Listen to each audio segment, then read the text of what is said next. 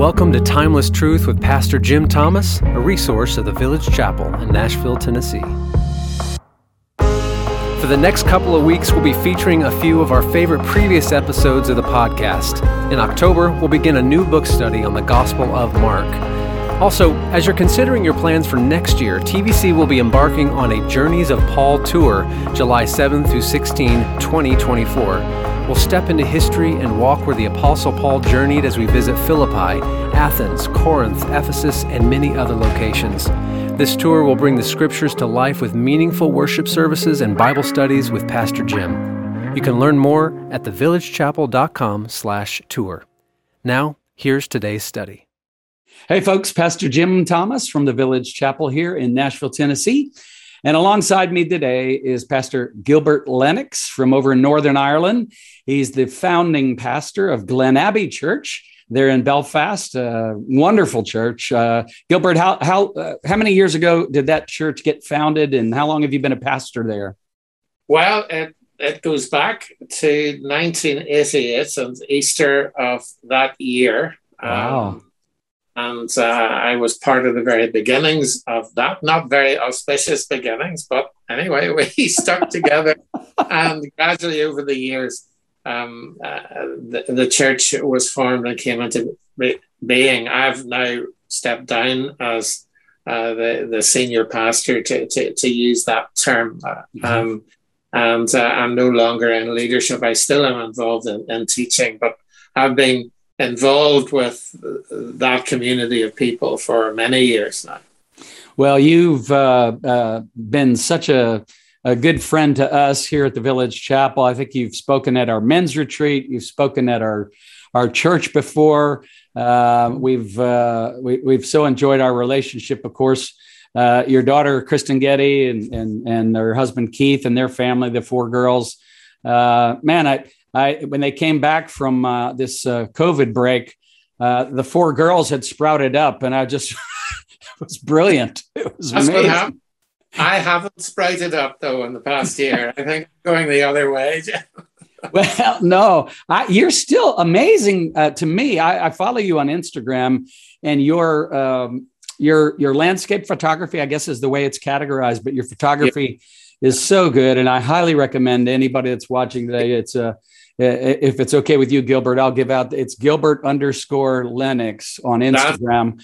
You've got to check out Gilbert's photography, and we're going to talk about a psalm here. And I believe you were sharing with me just before we started here that this psalm has actually influenced a bit of your photography, right?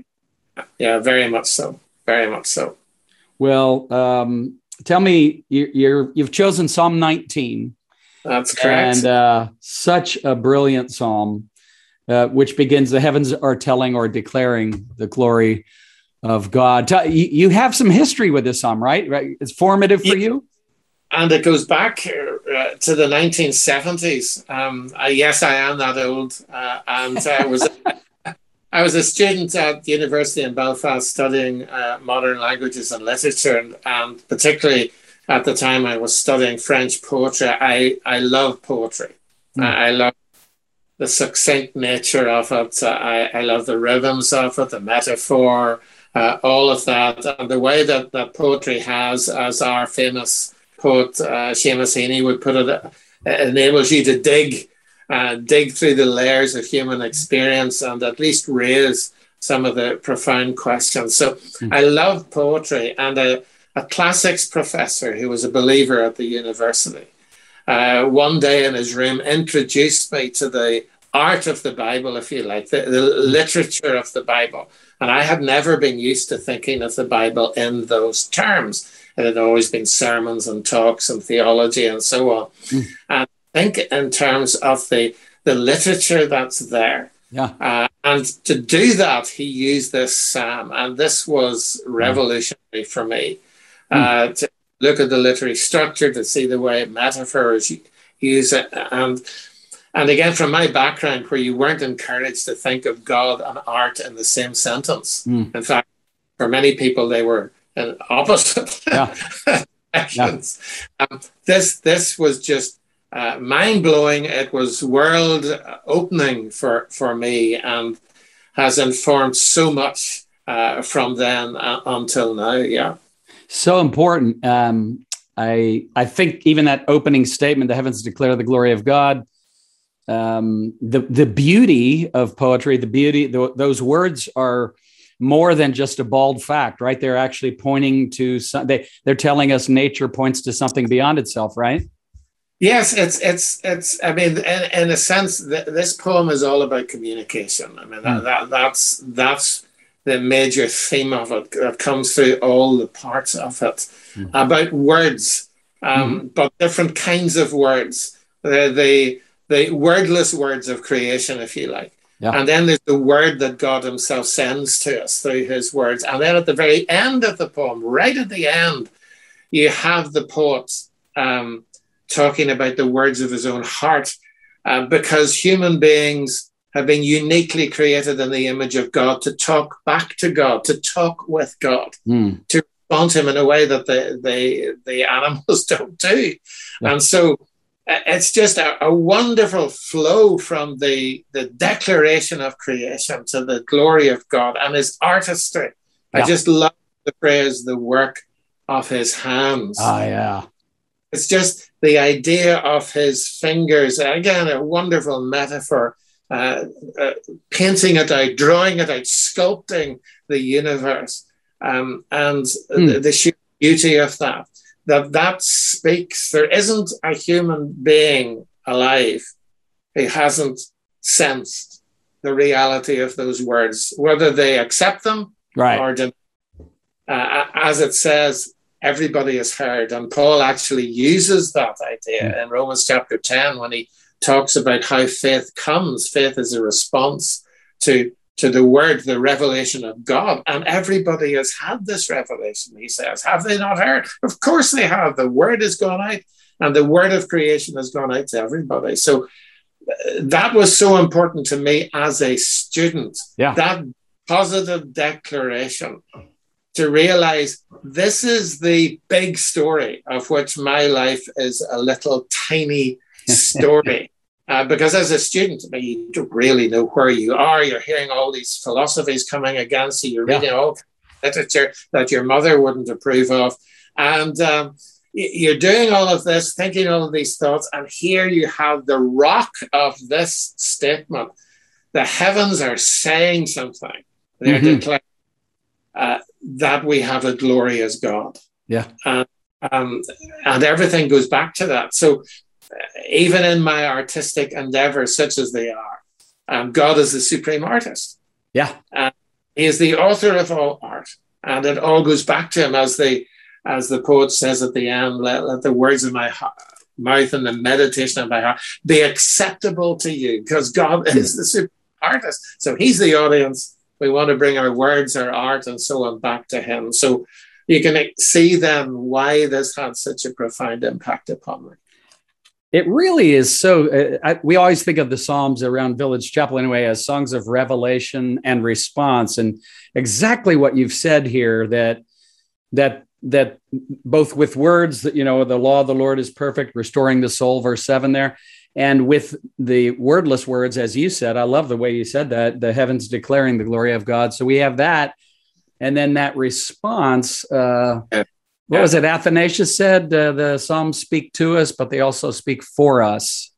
They give us those kinds of words that we ought to use to respond to God for who he is. Gilbert, we're studying Genesis here at the Village Chapel at present, going through, and I'm just reminded too, there are some really big picture questions and longings that are expressed in Psalm 19, just like in Genesis, where did all this come from? And here we have a beautiful poetic answer. Yeah, we do. And the structure of this psalm is so important. The way it's written, but it creeps up on you and hits you by surprise in the middle, because you think it is a psalm about creation. And you're reading through it, and it's so beautifully done, and it's lovely. And suddenly you get the law of the Lord, and you're going, have I jumped to another psalm here? Is it what's going on here? And the structure of the psalm forces you to ask the question, what is the connection between these two parts? And the connection is that it's about words. God speaks in creation, as Paul again reminds us in Romans 1. But it's not the only way he speaks, because that's not enough. That's wonderful. It's marvelous. As they say, a picture is worth 1,000 words. But the question then is, which words? And God hasn't left us to try to interpret the picture ourselves. He's also given us the interpretation. So we have a picture which hits us with awe and wonder at the majesty and genius and divinity of God. And then God reveals himself in his words. And one of the most powerful things to me about this psalm is the focus on the Son. It is this wonderful thing at the beginning where out of all the things in the heavens, he chooses to write about the Son.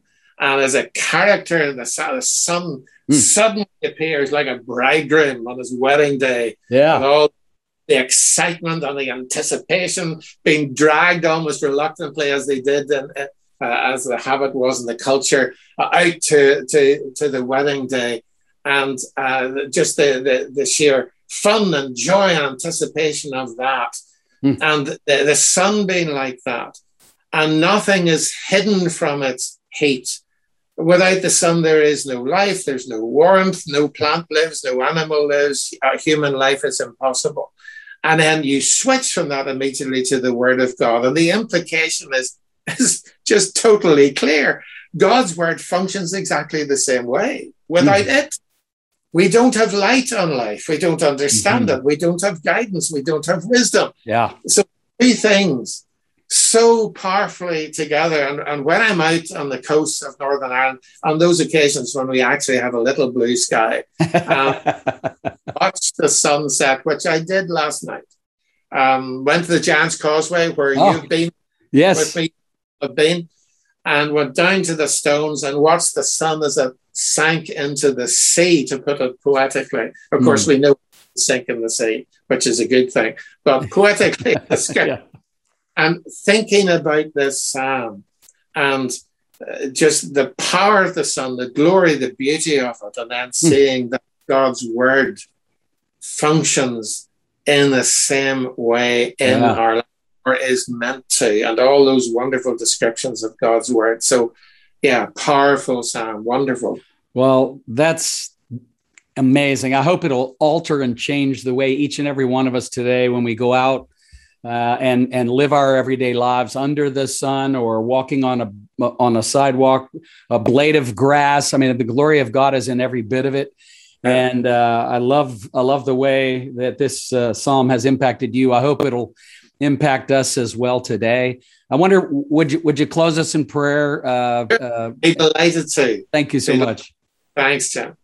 Father, thank you so much for this wonderful poetry. Thank you for your own artistry, for the creation that declares that not only do we have a creator, but we have a glorious creator. And thank you for creating us with the ability to appreciate it, to listen to the wordless words, to listen to your real word that you have delivered to us through your prophets, through your apostles, through the Lord Jesus, who is the word, and then use our words, however failing and hesitant they are. Enable us to use our words this day to give thanks to you, to acknowledge you as God. May the words of our mouths and the meditation of our hearts be acceptable in your sight, we pray. In Jesus' name, amen. Amen. Well, Gilbert, thank you so much for being with us today, and hope you come back. Hope you come back again sometime soon. Particularly, love to. All right. God bless y'all. And you. Thanks for listening to today's study. Take a moment to leave a review and share this episode with friends and family. You can stay connected by signing up for our newsletter or follow us on social media. At the Village Chapel, we believe God's Word is unique in its source, timeless in its truth, broad in its reach, and transforming in its power. For more resources or to support our ministry, visit our website, thevillagechapel.com.